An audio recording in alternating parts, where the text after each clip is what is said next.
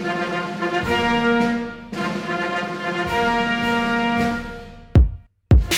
help me God. So help me God. So help me God. So help me God. So help me God. So help me God.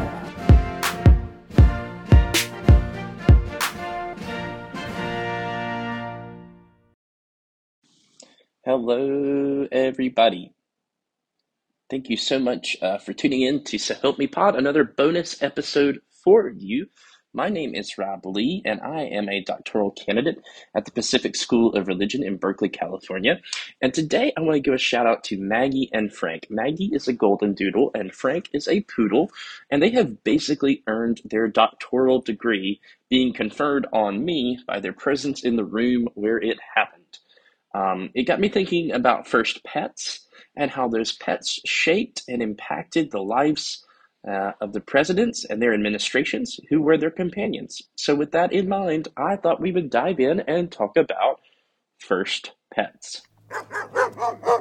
There's been considerable conversation around pets in the White House, most recently with Commander being prone to bite Secret Service agents in the current administration. It got me thinking, would your pet be able to thrive in the stress of the White House?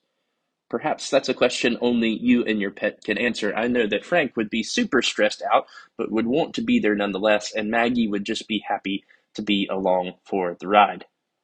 One of the Lincoln boys befriended a turkey sent to the White House during the war years for a holiday feast. He named the turkey Jack and admonished his father, President Abraham Lincoln, to pardon the turkey and save it from certain death. As pardoning a turkey became the norm for a president, this tale is often cited as the source and justification for such pardons. Most presidents have benefited from pets in the White House. Only 3 presidents, though, have gone without a furry, scaly, or fishy friend while they were in power. Those presidents are James K. Polk, Andrew Johnson, and Donald J. Trump. I will not add any commentary on the success of those administrations and their lack of pets, but I bet you there is a connection. That said, the first dog to receive media coverage on a regular basis was President Warren Harding's dog, Laddie Boy. After that, it became a media industry to cover first pets. Theodore Roosevelt was known for his pets. He had 6 children, and they owned snakes, dogs, cats, a badger, birds, and guinea pigs. Archie Roosevelt, one of the sons of President Roosevelt, came down with measles while in the White House. A footman for the president helped the other 5 children sneak the family pony up the White House elevator to see Archie. The president was none too pleased, but ultimately impressed by the children's ingenuity and determination. Possibly the most famous of all first pets is President Franklin D. Roosevelt's Scottish Terrier, Fala. The dog became a poster dog for the war effort and is even memorialized in a film and in a statue at the Roosevelt Memorial in Washington, D.C. This dog's got it all. President George W. Bush followed the tradition of FDR and had 2 Scottish Terriers, Barney and Miss Beasley. I remember those growing up and thinking they were so cool. They had little opportunities for activities and stuff like that they would send out to the schools, and that was just so fun.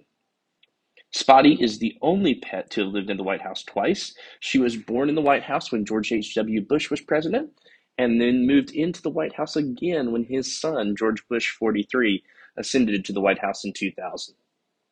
Sasha and Malia Obama became lobbyists to their father to convince him that if they were to win the presidency, at the very least, he owed them a dog. He accepted the gift of a Portuguese water dog puppy from Senator Ted Kennedy, and it became an instant sensation for the nation. Though it's not all dogs, John Quincy Adams had silkworms, Herbert Hoover had a possum, and Calvin Coolidge had a raccoon named Rebecca that he regularly walked through Washington, D.C. As a trash bandit, he would have fit in well with Nixon in the saying, "I am not a crook." Okay, maybe I should leave the jokes for someone else. During World War I, President and Mrs. Wilson kept a herd of sheep on the White House lawn to save funds for lawn care and to contribute to the war effort through the American Red Cross auctioning off the wool to the highest bidder. And now, world leaders, they have taken the opportunity to gift animals as well to the presidents of the United States, but that has often now fallen out of practice. James Buchanan received a herd of elephants from the King of Siam, which is modern-day Thailand, and Martin Van Buren received tiger cubs from the Sultan of Oman. Currently in the White House, Commander, a German Shepherd, and Willow, a gray tabby cat, have residence in the executive mansion. Though Commander may be going elsewhere after all that's happened these past few weeks. President Biden, though, remarked that Willow often sleeps at night on the Commander-in-Chief's head, showing us that we may be in power or think we're in power, but it's really up to our pets to tell us what to do. With that in mind, I wanted to thank you for tuning in. We'll hear from President Andrew Jackson later in the week, and then some more bonus episodes throughout the course of this podcast series. So I hope you'll continue to tune in and check out our database at www.roblee4.com/presidents and check out faith and theology and all things presidential. Thank you so much for tuning in. Talk soon.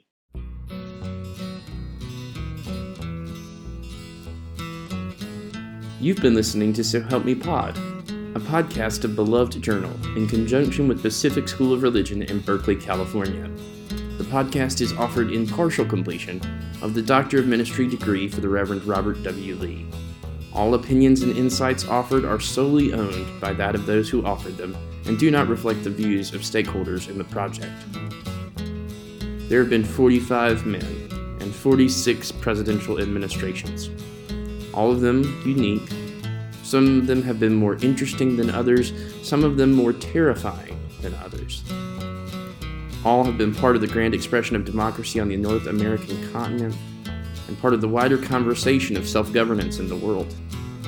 These men have failed profoundly, and we have failed profoundly in following their leadership along with our own sometimes antiquated and backwards ways of viewing and acting in the world. That said, this form of leadership is unlike few other, and the greatest gift we have has been given in the ways in which the American experiment continues to prosper despite our terrible misgivings.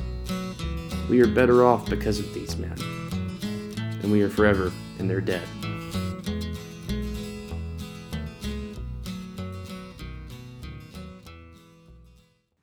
For more information, visit www.roblee4.com/presidents.